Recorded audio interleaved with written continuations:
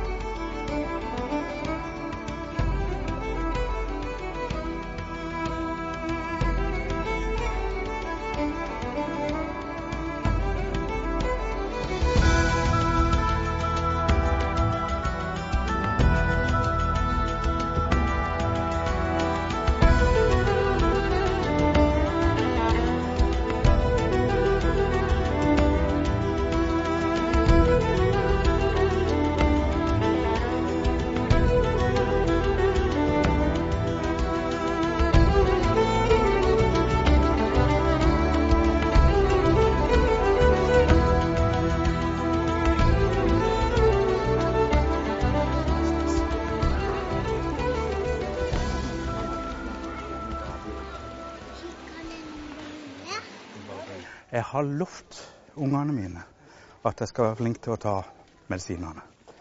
For jeg ble jo litt engstelig, for jeg la vekk medisiner. Jeg synes det bare stresset meg mer enn å drive og ta de. Så la de vekk, og da fikk jeg altså bare pekefingeren under nesa av legen min. Og så sier han at ok, jeg kan ikke love deg et nytt infarkt, men du vil høyst sannsynligvis få et drypp. Og er det noe jeg er livredd for, så ligger han som en grønnsak resten av livet. Det har jeg ikke lyst til, altså. Edvard Moseid har i 35 år ledet Norges mest populære turistmål, Dyreparken i Kristiansand. Nå har han bestemt seg for å hoppe av.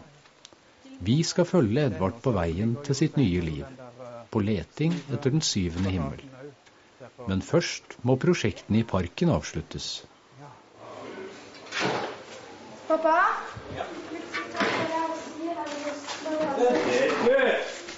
Gå inn i faget, du. Det er vel 5 år siden nå han hadde første store hjerteinfarktet. Men det første han gjorde etter han kom ut fra sykehuset var å kjøre rett ut til parken. Måtte ut og se hvordan det var godt her og sånn, og snakke med de ansatte og sånn. Men å roe seg ned, det er aldri noe han har klart å gjøre. Han har jo sagt det i mange år også, at han skal trappe ned og sånn, men det har alltid bare blitt mer og mer. Det må være litt... Men du snakker om disse 2 ganger 2 meterne. Gå ut her. Må han da ta det rett ut her. Der eller der? Nei, der. Edvard må avslutte 3 prosjekt i Dyreparken før han kan hoppe av. Et stort arrangement med den verdenskjente skimpanseforskeren Jane Goodall, en konsert med Secret Garden og åpningen av Skomakergata. 4 meter. Og skal legge han bare tvers over. Jeg kjenner jo nå at når jeg går i nærheten av noen grenser, altså, sånn at jeg må ta det litt mer easy, men... Greier du det? Til en viss grad, ja. Men jeg synes det var enda bedre når jeg kunne holde det høye tempoet konstant. For da hadde han ikke tid til å kjenne etter. Det er litt farlig også. Ja, det sier så. Men det er sabla gøy.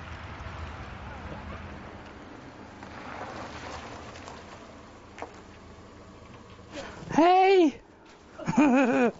Mamma? Ja? Edvard har 3 voksne døtre og 4 barnebarn. Datteren Siv og sønnen hennes bor hjemme hos Edvard.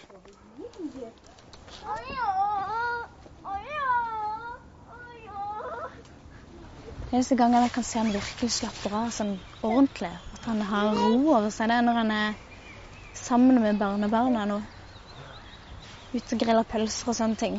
Ser at han koser seg. Første barnebarnet, når vi var i en virkelig hard fase i parken, når han begynte å titulere meg som besteparken, i stedet for bestefar, altså da begynte jeg å lure på hva er det nå for noe som er galt. Og da kom det ut at han spurte stadig foreldrene sine, hvor er bestefar? Og de svarte i parken.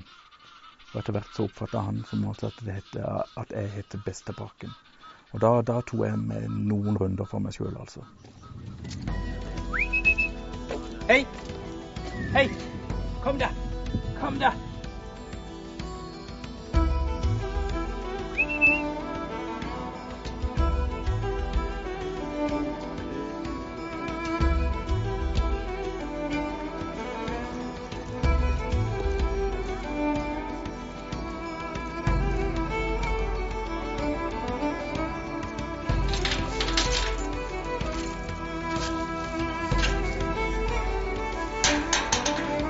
Det er strøm på her.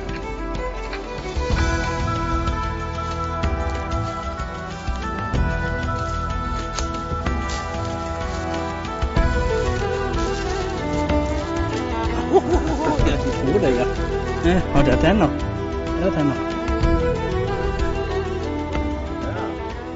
Sånn. Det var en fin huskatt. Det er sånn som klør. Gode lubbene. Ja. Så er det sånn at Nydelig. Tusen. Det var ikke så hakkende aggressivt.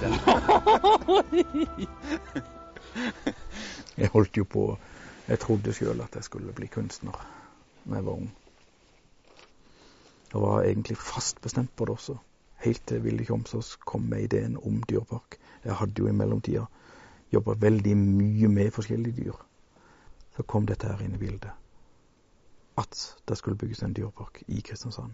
Jeg trodde jo at ideen var fullstendig på trynet, men dette ville jeg være med på. Jeg vil ikke våge å la det toget gå ifra meg. Hit til Kristiansand reiste vi fordi vi var litt nysgjerrige på hvordan det er i en dyrepark utenfor sesongen, og hvordan dyra der har det om vinteren. Her hos kamelene fann vi Edvard Moseid, som er styreren av dyreparken. Hva foregår i en dyrepark om vinteren? Som det kanskje vil gå frem, så trenger de også fôr om vinteren.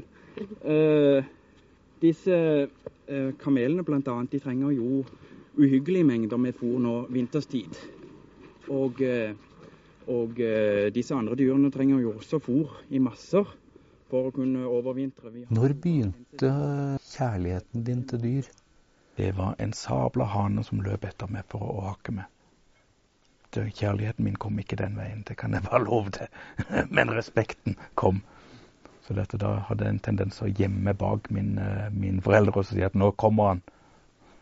Og det skremte deg ikke fra videre? Nei, det gjorde det ikke. Så fikk jeg jo lov til å ha tamme lam, og jeg fikk lov til å ha tamme og sånn koppelam og kalver som fikk lov til å mate opp alt mulig. Men så kom jo livets harde virkelighet.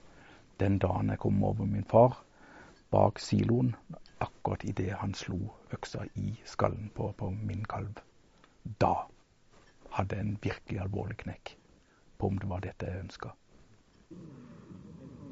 Det er bare skallet som står igjen av tropehuset i dyreparken etter brannen i dag morges.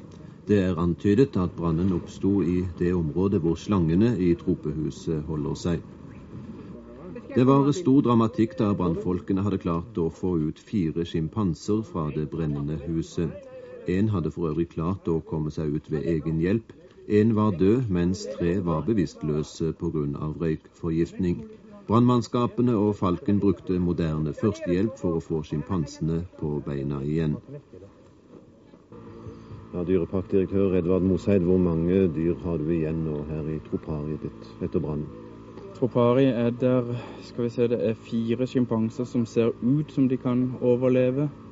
Der alt av krokodiller som klarte å dukke under i vann. Og vi har funnet noen skilpadder og faktisk 2 øgler ut av mange hundre. Kan det måles i penger, det du har tapt?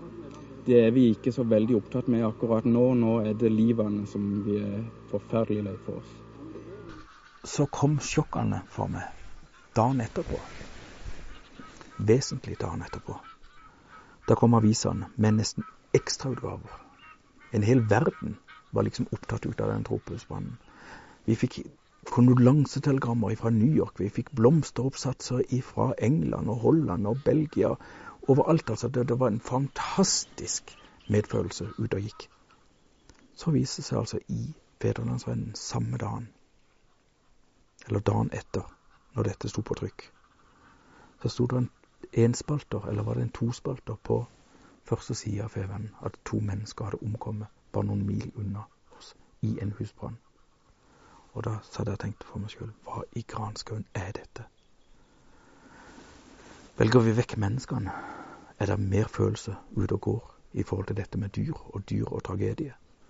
Og den saken der, den brenner jeg fremdeles for å finne et svar på.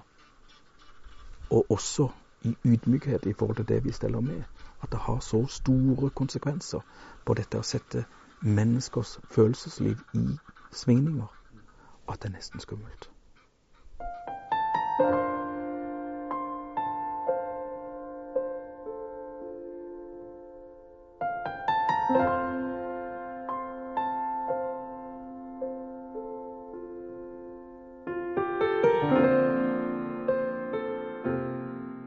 Og var praktfull mamma.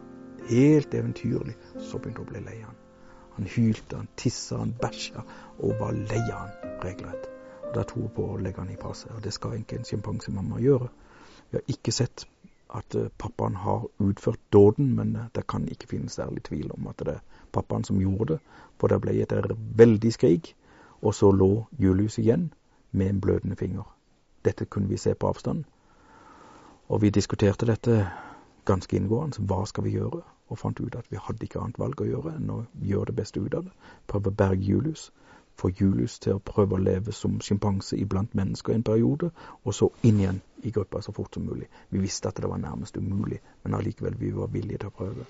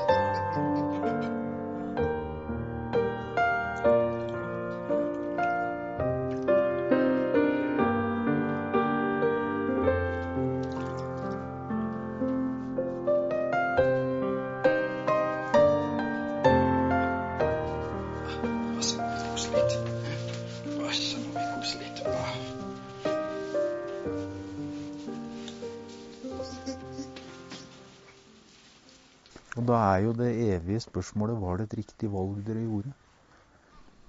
Noen vil være enige med oss, andre vil være uenige. Jeg forsvarer fremdeles det valget vi gjorde der og da. Om resultatet ble det som vi hadde forventet, det gjorde det vel ikke. For jeg må si at som småbarnsfar, så må jeg innrømme at Julius ble en skikkelig bortskjemt en. Jeg hadde ikke kontroll, og sånn i ettertid så kan det vel også spørres om vi setter nok grenser i forhold til han. Men det som vi var så dødelig nervøse for, det var å oppdra han som et menneskebarn.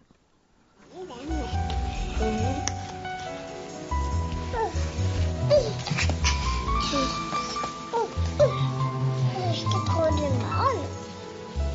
Ikke ta det malingen. Ikke bytte det. Er det ja?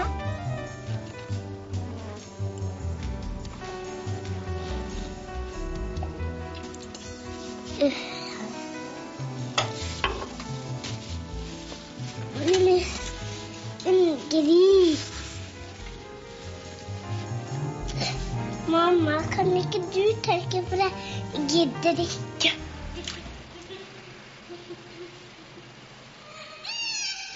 Julius skal for første gang møte en levende skimpanse inne på apeområdet. Ingen vet på forhånd hvordan det vil gå. Vil skimpansen angripe pleiefar, eller vil skimpansen angripe Julius?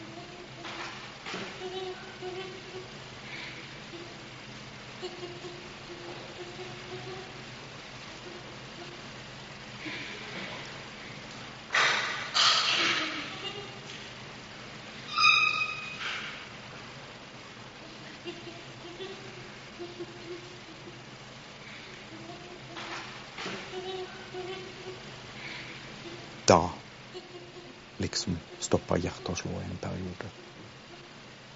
For da plutselig raste hele historien gjennom huet.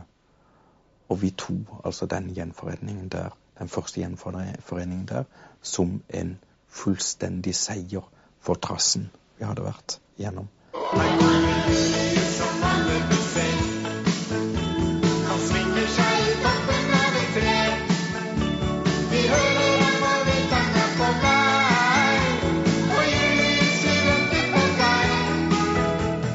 Men Julius fikk ikke være i fred hos de andre sjimpansene.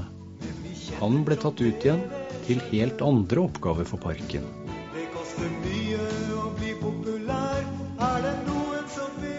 Først Julius på TV, Julius på bok, Julius på sang. En bygde opp på det andre. Alle trodde at dette var råspikka markedsføring. Jeg kan bare si som så at så dyktig jeg ikke er. Alt falt på plass i rett tid. Det var bare en tilfeldighet, hele greia. Det var ingen planlagt, dyp, konsentrert markedsføringstendens. Hender det at du plages av det sånn likevel? Jeg kan forstå folk som retter spørsmålet, og som har litt piggene ute. Men bare si som så at jeg er ikke sånn kynist at jeg har gjort dette med det for øye at dette skulle tjene parken eller tjene oss til noe særlig. Han har fått lov til å være en talsmann for Dyreparken, ja, uten at vi har presset han til det.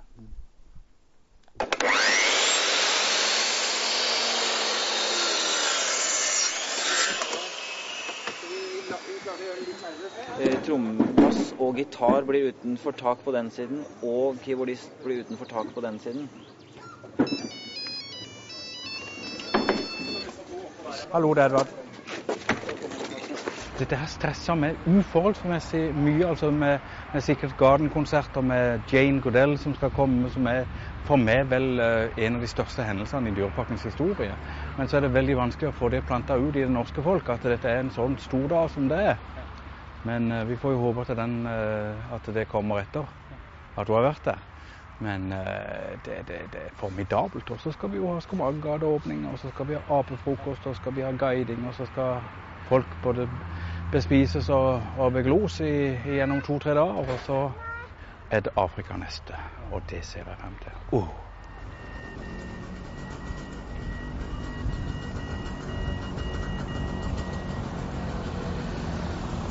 Nå. Akvarell. Akvarell. Tube. Nei, du har noen sånne små greie skrin, har du ikke det? Jo, jeg har det. Hva er det? Jeg skal sitte nede i Afrika og Du skal sitte i Afrika og male. Jaha. Men det er en som du kan få rosa toner uten at det skal bli babyrosa ut av. Ok, så den går altså, hvis du tenker det afrikansk solnedgang, ja, så går det greit an, og så får den det også, den okeren der er jo kjennesangen. Ja, riktig. Ja. Jeg tror dette her er matteforsøk. Man skal gjøre masse gøy i matte.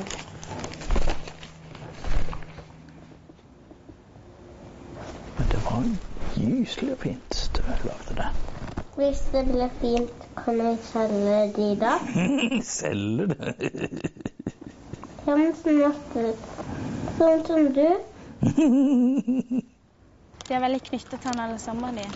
Og eldste barnebarn, han er stort sett hos han hver helg. Og sover hos han? Ja. Fra fredag til søndag. Han må det. Til og med når det er sånn stress som dette, for da tar han gjerne med på jobben. Liksom jeg har et ideelt dyr i den syvende himmel, og det er skilpadde. For den kan trekke huet til seg og beina til seg, og bare kun være seg selv nok. Og gi blaffen i omgivelsene. Og det er liksom syvende himmel for meg, liksom det å også kunne pleie meg selv.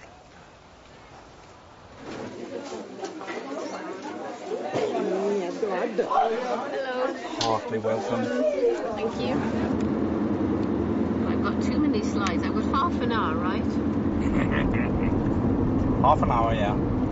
What will you do to me if I take 5 more minutes? Will you come and pull me off?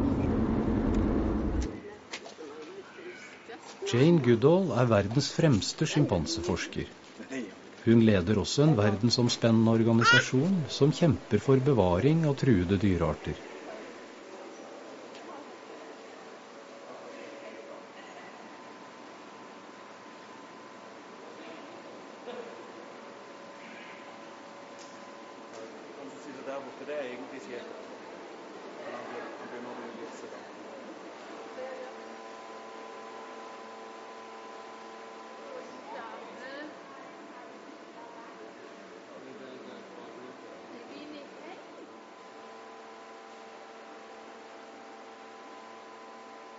Good evening, everyone.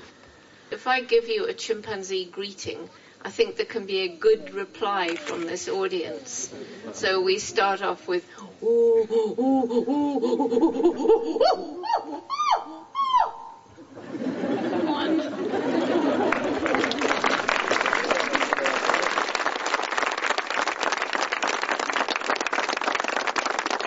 Det er bare Jane i et nøtteskall. Hun klarer å formidle. Hun klarer å få folk engasjerte. Hun klarer å få komme helt ut i huden og langt til de innerste hjertetrevler. Altså, hun er en sånn levende legende som har stått for meg som en sånn engel i alle år. We're trying to care for about 200 orphan chimpanzees in all, which is very expensive, and we can't put them back in the wild, so we have to care for them. And how long can they live? They can live to be 60 years. So it's a huge commitment. And we're hoping that zoos around the world will help us. Mine damer og herrer, en sjekk på 100 000.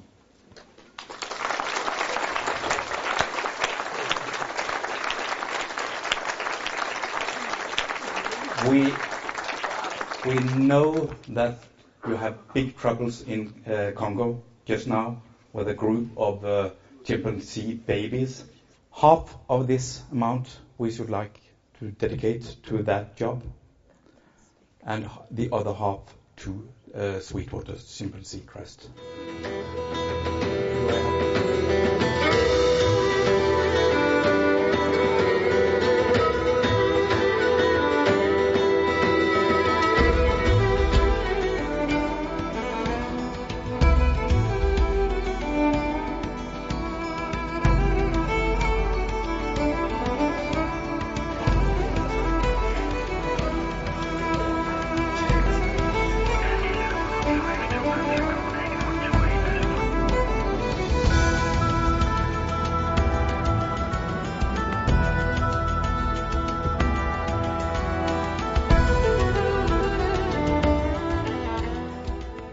Av og til så føler jeg meg fryktelig gammel. Men samtidig er det en gutt der inne. Og det dyret som jeg gjerne skulle være, det er skilpadde. Jeg er nødt for å gå inn i det skallet der og smake på det, og se om det er der jeg trives.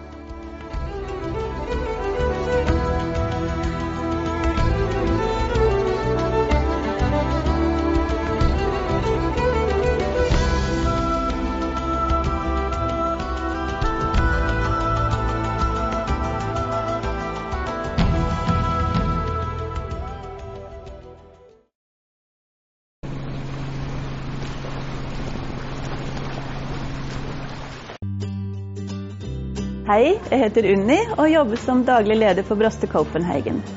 Jeg ønsker velkommen til en hyggelig handel på familiesenteret Harebakken. Harebakken senter er et moderne kjøpesenter med 700 gratis parkeringsplasser. Vi har trådløst nett til alle våre kunder, og alt du trenger til hele familien på ett sted. Senteret har reservert plass for elbillading, lekerom for det minste og eget ammerom. På Harebakken finner du rundt 60 butikker, alt fra kjente kjeder til spennende spesialbutikker. Velkommen til en hyggelig handel på Harebakken senter i Arendal.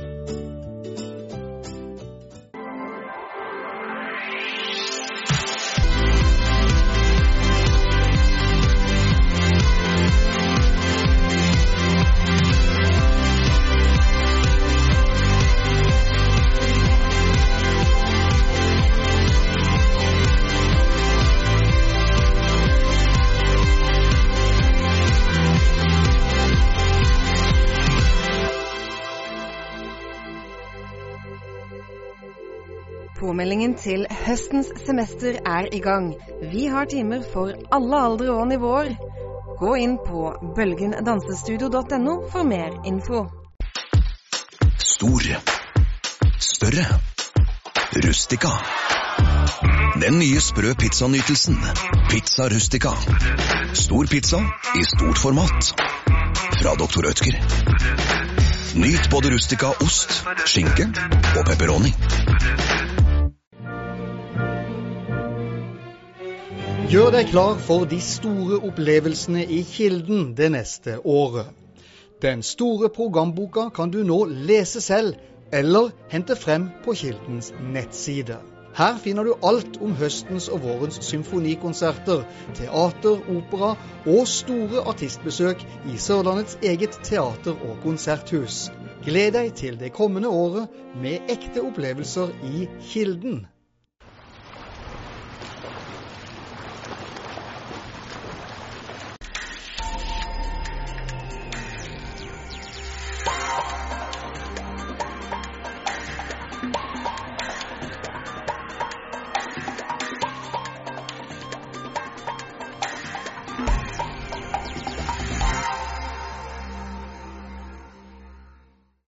Verden blir varmere og varmere, og at den globale oppvarmingen er menneskeskapt, det blir underbygd av stadig ny forskning. Og fortsetter det sånn som det gjør nå, ja da blir klimaet her nord bare våtere og våtere.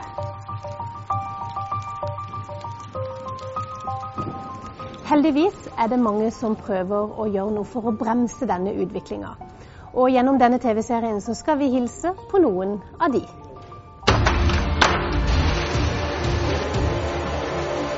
Det handler om å bruke kunnskap om menneskelig psykologi, om hvordan vi egentlig fungerer. Vi ønsker å fokusere på gjenbruk. Det sier noe om området her sånn at dette må vi ta vare på. Det skal halvere klimagassutslippene. Hvis en ikke tar vare på dette, så forsvinner det. Folk kan få litt mer kunnskap og klare å ta de rette valgene. Vi må ikke tro at vi kan kaste så ufattelig mye søppel i løpet av et år eller i løpet av et liv, uten at det på et eller annet sted dukker opp som et problem.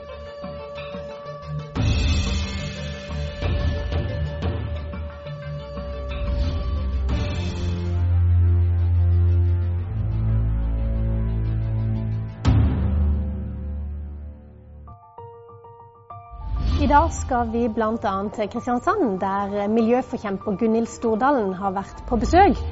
Hun har forsøkt å inspirere bedriftsledere på Sørlandet til å ta bedre klimavalg. Den suksesshistorien som på en måte Agder-regionen er når det gjelder klima og bærekraft, den tror jeg er veldig viktig for at resten av landet skal være med og strekke seg. Vi skal også en liten tur til Heftingdalen i Arendal for å se hvordan det var den gangen arendalitterne ikke hadde lært å sortere søpla si.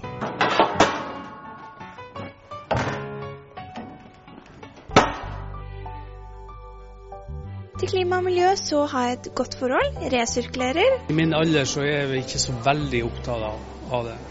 Og jeg tar heller buss og beina til fart. Hva skal jeg si for noe? Og sykler også til jobb, i stedet for å bruke bil. bruke produkter som ikke så masse giftige og sånn, tenker jeg da. Det jo ganske nøye å ha et ordentlig miljø, klima. Det jo det. Jeg jo lærer, så jeg må jo liksom være litt bevisst på at vi må tenke på de tingene som viktige for at ting kan bli bedre. Uansett hvilket forhold vi har til klima og miljø, så vel alle enige om at forbruksmønsteret vårt det en destruktiv trend. En måte å endre det på å øke gjenbruket vårt. Det kan vi for eksempel gjøre hos en skomager.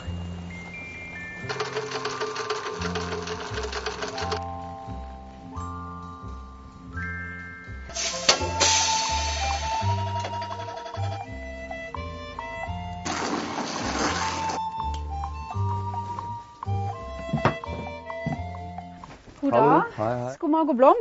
Hei. Du, jeg har et par sko jeg skulle ha fiksa. Ja. Har du sparket fotball med her, eller?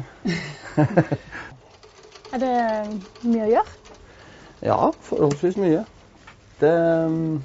Folk flinke. Og jeg synes mange av de unge flinke også, faktisk. Veldig unge mennesker. Som kommer ungdommer, ja, kommer inn. Har fått penger av mamma og pappa og skal fikse tingene sine, og det veldig ålreit. Hos Blom sitter kommentarene like løst som gamle skosåler, og den hjelpsomme skomageren tar imot det meste til reparasjon. Her slipes kniver, han bytter glidelåser og lapper sammen gamle teddybjørner. Men du, har du tid til å fikse disse skoene i dag? Ja, det kan vi gjøre. Da kan jeg bare komme tilbake litt senere i dag, og så de ferdig. Kjempebra. Takk. Det var hyggelig.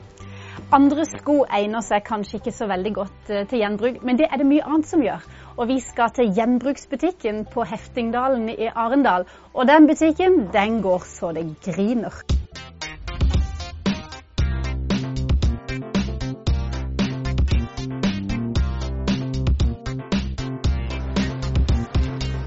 Det ikke så sjelden vi ser at mannen leser av avfallet i containeren på utsida her.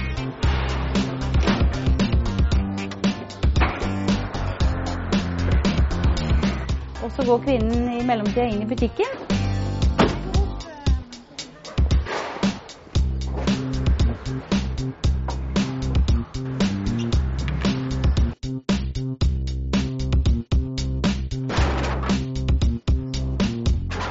Og finner litt forskjellige hun vil ha med seg.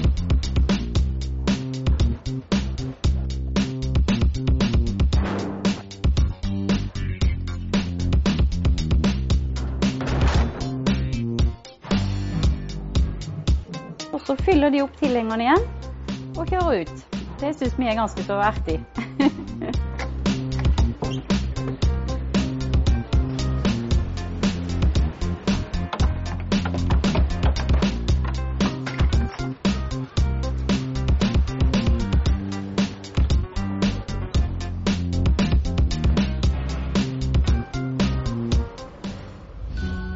I 1958 hadde husholdningene i Norge en total forbruksutgift på 11 100 kroner.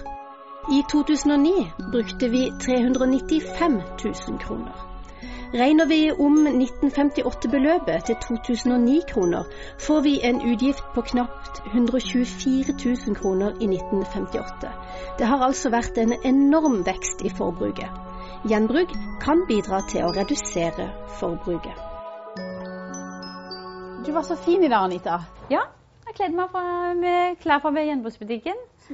Smykker og vesker og alt. Jeg må jo prøve å gå foran med et godt eksempel her. Gjenbruk blitt populært. Og vi har jo kanskje vært litt heldige med timinga på gjenbruksbutikken. Men og vi ser vi bare vi har økt omsetningen på de årene vi har hatt den. Denne kjolen her må jo være fra 60-tallet. Tenker jeg. Ja, tidlig 70-tallet da. Det må jo være en skatt. Ser der ofte... Det ikke så sjelden at du får inn sånne skatter som det. Og vi har jo folk som går igjen i gjenbruksbutikken for å se for det kommer jo stadig nye ting, naturlig nok. Og du kan være heldig å oppleve skatter sånn som du har på deg nå. I 2011 kastet vi 113 000 tonn tekstilavfall i Norge. Hvis klær og sko er i god nok stand, så kan de leveres til gjenbruk. Ifølge beregninger fra Fretex så kan du bidra til å spare nesten 500 kilo CO2 i løpet av ett år hvis du kjøper ett brukt klesplagg i stedet for ett nytt hver måned. Vi synes vi får inn ganske mye varer inn i gjenbruksbutikken sånn som det, og folk må velge selv om det vil gå til gjenbruk eller om det skal kastes. Vi omsatte i fjor for ca. nærmere 2 millioner. Og det er jo det som er godt med det at det her er med på å redusere renovasjonsavgiften for innbyggerne. Så det er litt sånn, litt midt, litt ditt, for det er innbyggerne som leverer ting til butikken, og de som kan komme og kjøpe rimelig igjen, samtidig som det er med på å redusere renovasjonsgebyrene for hver enkelt. Vi jobber som selskap etter avfallspyramiden, og da er gjenbruk høyt oppe på agendaen, og høyt oppe med formålet med vårt selskap. Vi ønsker å fokusere på gjenbruk og for innbyggerne, og det som ikke kan gjenbrukes, det prøver vi å få til materialgjenvinning. Og det som ikke kan materialgjenvinnes, det forsøker vi å gå til energigjenvinning da, til produksjon av fjernvarme og strøm.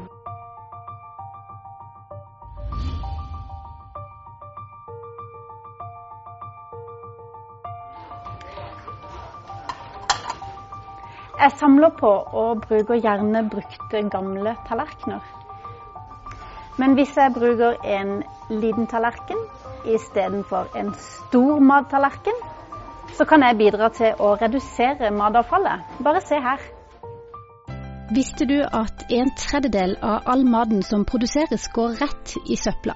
I Europa kaster vi 90 millioner tonn mat hvert eneste år. Dette matavfallet gir like mye drivhusgasser som 36 kullkraftverk, eller 80 millioner biler. På restauranter er 2/3 av det som kastes rester på tallerkenene våre. Green Nudge ville teste om hotellets spisegjester klarte å lage mer fornuftige porsjoner i middagsbuffeten hvis de fikk mindre tallerkener. Studien ble gjennomført ved hotellkjeden Nordic Choice, og det var forskere fra Senter for klimaforskning Cicero som gjennomførte studiet der tallerkener ble byttet fra disse til disse. Resultatet var slående. Ved å bruke en mindre tallerken ble matavfallet redusert med et gjennomsnitt på hele 20%. Gjestene var like fornøyde, og hotelledelsen enda mer fornøyd. Å kaste mat er ikke bra for miljøet. Å kaste penger er ikke bra for business. Restaurantene taper penger 2 ganger. Først når de kjøper inn for mye mat, og så ved å betale for avfall som er fullt brukelig. I Norge koster det omtrent 50 kroner å kaste 1 kilo med matavfall. Om hele den europeiske matbransjen klarte å redusere avfallet med 20%, ja, da ville 2,5 millioner tonn med god mat og milliarder av kroner bli spart. Samtidig ville vi spare hele Islands CO2-utslipp 2 ganger. Små justeringer kan altså gjøre stor forskjell. Og kanskje kan disse resultatene gi oss noen tanker om vårt private husholdningsavfall. Alt som trengs er et lite dytt i riktig retning. Det du så akkurat nå, det var et eksempel på nudging. Og nudging, det betyr et lite dytt i riktig retning. Disse nudging-studiene, de finansieres av kjendisparet Petter og Gunhild Stordalen. Og vi var med i Kristiansand da Gunhild Stordalen kom for å inspirere bedriftsledere på Sørlandet til å hive seg på nudging-bølgen. Og jeg vet hvor vanskelig det er å få forskning fra Norge ut i den store verden som faktisk blir tatt i bruk. Men denne studien her nå har blitt plukket opp ikke bare i Europa, men folk har også vist stor interesse for den i USA. Gunhild Stordalen er initiativtager og leder av Stordalen Foundation. Som lege og miljøaktivist har hun dedikert all sin tid til helse- og klimaspørsmål. Gjennom miljøorganisasjonen Green Nudge jobber Stordalen for å dokumentere hvordan små grep kan gi stor miljøgevinst. Green Nudge og den måten vi jobber på handler om å gjøre så mye som mulig her og nå med dagens teknologi, som ikke krever at alle politikerne blir enige om at vi får konsensus. Ikke sant? Dette er rett og slett kostnadseffektivt, lavteknologisk. Det handler om å bruke kunnskap om menneskelig psykologi, om hvordan vi egentlig fungerer. Med seg til Kristiansand har Gunhild Stordalen kommunikasjonsrådgiver Beate Norsum. I salen sitter representanter fra næringsliv og kommuner. Målet i dag det å forsøke å finne et felles nudging-prosjekt på Sørlandet. Jeg forventer noen praktiske, enkle, litt geniale ting som jeg kan bruke internt i virksomheten, kanskje mot kundene noe, for å få deg til å tenke litt grønnere. Nudging jo et utrolig sånn håndfast, konkret, god måte og positiv måte å jobbe med klima og miljø på. Si at vi hører på Helsedirektoratet og spiser da inntil 500 gram rødt kjøtt, og så kutter vi ut det vi spiser over 500 gram, og erstatter det med noe som mye sunnere og bedre for planeten, som hvitt kjøtt, kylling, kalkun. Gjett hvor mye vi vil spare da i Norge i klimagassutslipp. Hvis alt det vi spiser utover 500 gram per person, vi kan spare over 500 000 tonn CO2 i året. Og hvor mye det? Det like mye som hele utslippet fra Statfjordfeltet. Og det igjen like mye som 280 000 personbiler slipper ut i snitt i året, og det mer enn de bilene som i Oslo by. Det å redusere kjøttforbruket, det faktisk noe av det viktigste klimatiltaket hver og en av oss kan gjøre, eller som vi kan jobbe med for adferdsendring på bedrift- eller samfunnsnivå. Begge Agderfylkene godt representert på seminaret. Og det en fornøyd Hilde Voslef fra Agder Renovasjon som kan fortelle Gunhild Stordalen at hun har nudget arendalitterne, egentlig uten å vite om det. Vi har allerede nudget, uten at vi visste det, ja. Det kjempegøy. For 15 år siden, da hadde alle i Arendal hver sin søppelsekk, som ble hentet inn i uka. Så skulle vi innføre kildesortering, og da sa vi at nå henter sekken hver 14. dag. Da må du sortere avfallet ditt hvis du skal få plass. Det har gått 15 år siden arendalitterne fikk innført kildesorteringsskap. Fra nå fikk man bare kaste en restavfallssekk hver uke, og med det klarte nå å øke gjenvinningen fra 10 til 50%. Det var så mye stress for folk å skulle sortere dette her hjemme. Av mye dunker og mye huske på. Folk visste jo ikke hva glassemballasje var, eller hva plastemballasje. Så de måtte læres opp. Og jammen meg folk blitt flinke her på Sørlandet. Jeg kjempestolt av de resultatene vi har. Så det varmer hjertet mitt. Da skal vi ta et lite tilbakeblikk på hvordan det en gang var, og hvordan det ble da Hilde innførte det nye søppelsystemet vårt her i Arendal for 15 år siden.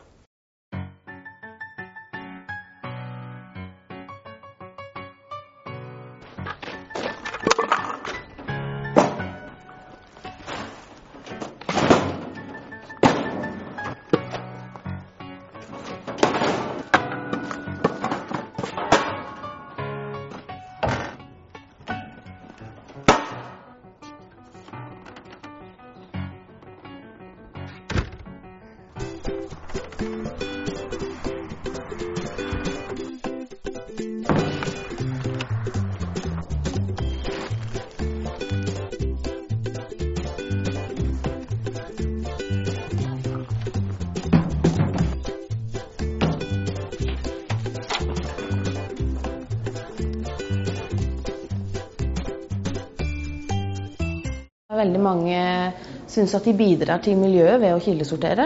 Det et miljøalibi for mange. Og at man da kan også tenke på andre miljøtiltak man kan gjøre. Og vi har sett at siden vi har vært så bevisst på kildesortering blant husholdningene, så har vi en veldig bra bedriftsavdeling her, og fått veldig fokus på at bedriftene også sorterer avfall på kontorene. Det viktig. Men nå skal vi avslutte og takke for i dag. Og før vi gjør det, så må jo jeg rekke skomageren før han stenger.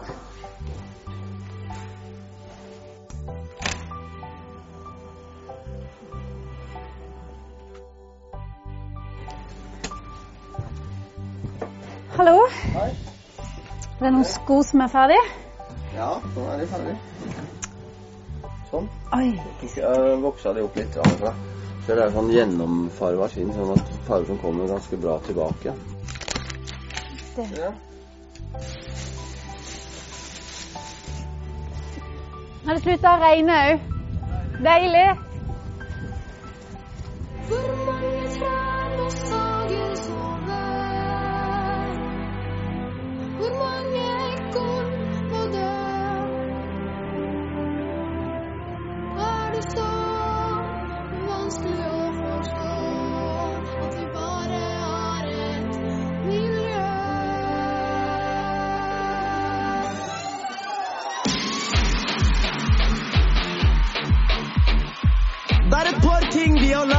vi dele med dere.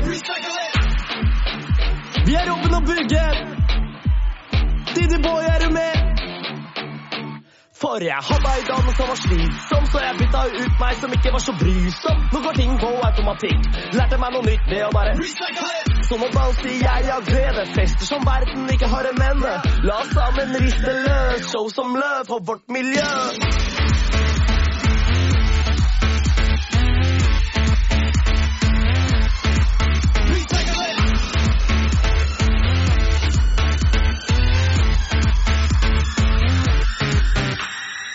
Har du noen gang følt deg som søppel når noen bare har kastet deg vekk? Før de en gang har gitt deg et forsøk til å vise at du kan bli resirkulert. Du kan bli mer hvis vi gjør mer. Du kan bli mer, vi kan gjøre mer. Vi kan gjøre mer, vi kan klare mer. We can do more. We can save the world together. We can do more. It's recycled.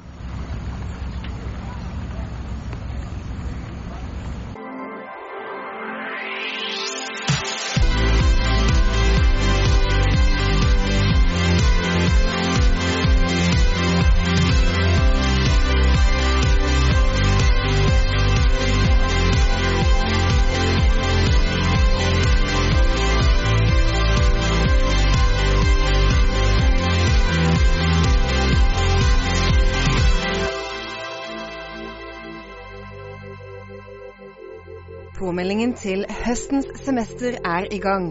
Vi har timer for alle aldre og nivåer. Gå inn på bølgendansestudio.no for mer info. Hei, jeg heter Unni og jobber som daglig leder for Broste Copenhagen. Jeg ønsker velkommen til en hyggelig handel på familiesenteret Harebakken. Harebakken senter er et moderne kjøpesenter med 700 gratis parkeringsplasser. Vi har trådløst nett til alle våre kunder, og alt du trenger til hele familien på ett sted. Senteret har reservert plass for elbillading, lekerom for det minste og eget ammerom. På Harebakken finner du rundt 60 butikker, alt fra kjente kjeder til spennende spesialbutikker. Velkommen til en hyggelig handel på Harebakken senter i Arendal.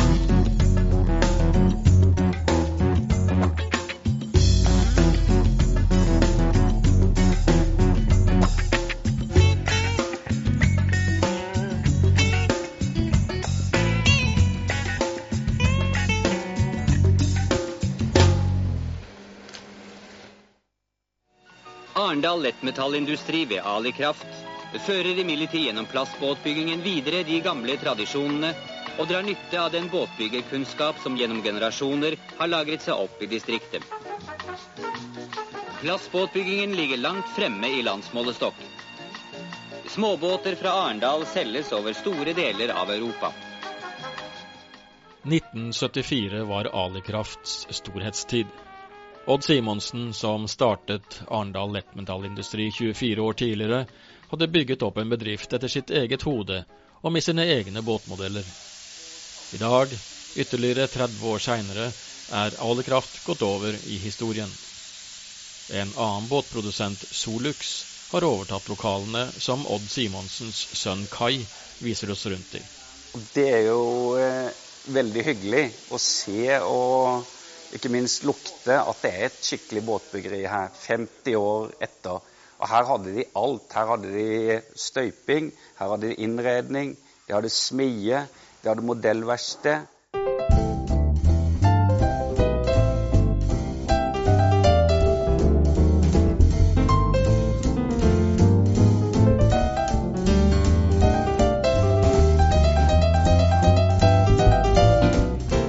Han tenkte gjorde alt selv. Han hadde jo sin bakgrunn som flyingeniør, og like etter krigen var han med på å bygge et norsk fly.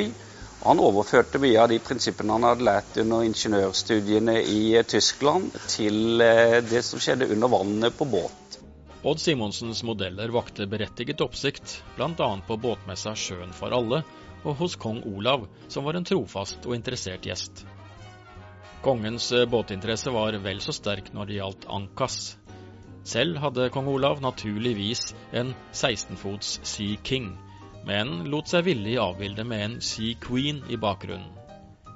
Daværende kronprins Harald fikk dyrke sjøliv i en 14-fots Sea Prince. Han hadde jo da, han feiret jo sin 21-årsdag, og Oslo kommune skulle da gi han en presang, og de bestemte seg for at han skulle da få en 14-fots plastbåt fra Ankas. Og så senere så uttrykte han ønske om å få lov til å komme en tur ned og se på produksjonen på Tromøya, og den fornøyelsen hadde vi da også da vi besøkte både fabrikken på Hafstad og fabrikken på Tromøya. Og Ankas fosset videre. Båtene ble bygget større og større. I 1964 konstruerte amerikaneren Ray Hunt, som er blitt kalt den dype vedbunnens far, 28-foteren Ankas Queen. Den ble snart forlenget til 30 fot på grunn av de tunge motorene. Den store og luksuriøse båten ble en internasjonal bestseller av dimensjoner. Ankas Queen var noe helt enestående, med stor salong med løse møbler i datidens design. Den hadde separat sovelugar, garderobe, toalett, dusj og bysse med propankomfyr og kjøleskap.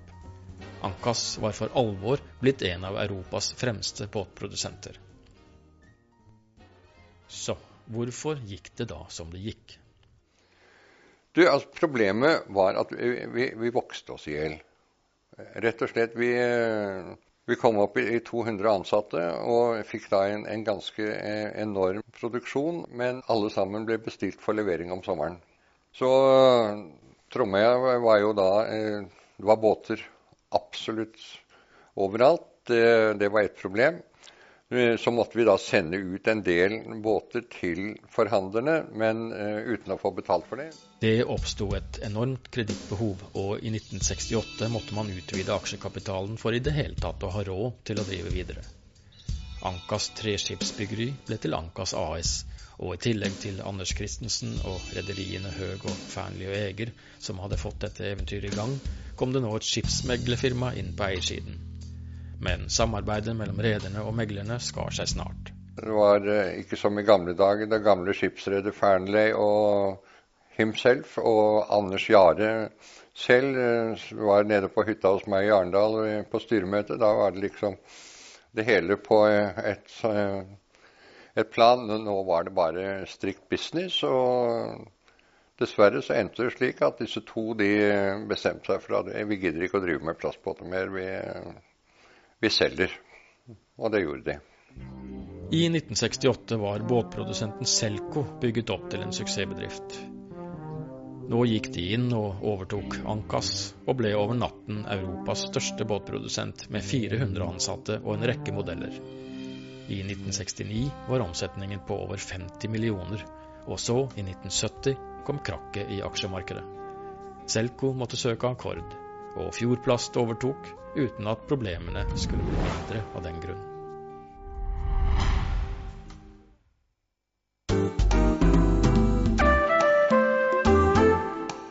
Men hos Herva i Grimstad hadde Herbert Vårum bygget opp en moderne produksjonsbedrift. Herva-båtene ble svært populære, og over 70% gikk til eksport. Likevel, til tross for gode utsikter, følte Vårum at han var kommet til en korsvei. Han hadde vært med på å dra i gang denne industrien og utvikle den. Men det var krevende å lede en bedrift. Skulle han nå utvide og bli enda større, eller skulle han gjøre noe helt annet? Og så plutselig en dag i våren 1970, så fikk jeg en henvendelse fra USA, fra et båtbyggeri der, plastbåtbyggeri, om jeg var villig til å selge mitt firma. De hadde spurt om å få en oppstilling som viste salgsutviklingen. Og så tegnte jeg den opp grafisk. Og da kunne du se utviklingen, hvordan det var skjedd helt fra første året, og nå på slutten, så gikk det ende til værs. Og da fikk jeg et lite skremmeskudd for min egen bau. For da tenkte jeg med meg selv, hvordan i all verden skal du klare å overleve en sånn fortsatt vekst? Så da lot jeg det lekke ut at det var et amerikansk firma som var interessert i å kjøpe oss. Og resultatet ble jo at Fjordplast, som den gangen var den største båtprodusenten i Norge, de ville gjerne kjøpe Herva. Og så kjøpte de da Herva, og jeg var frimann. I sin nyvunne frihet har imidlertid ikke Herbert Vårum ligget på latsiden, men utvidet Bergemoen til et stort og mangfoldig næringsområde. I Ankas gamle lokaler på Tromøya holder livbåtprodusenten Norsafe til i dag. Historien som ble startet her er blitt videreført under andre navn. Selco, Fjordboat, Scanboat og altså Norsafe. Fjord, ja. Det er jammen litt av en historie.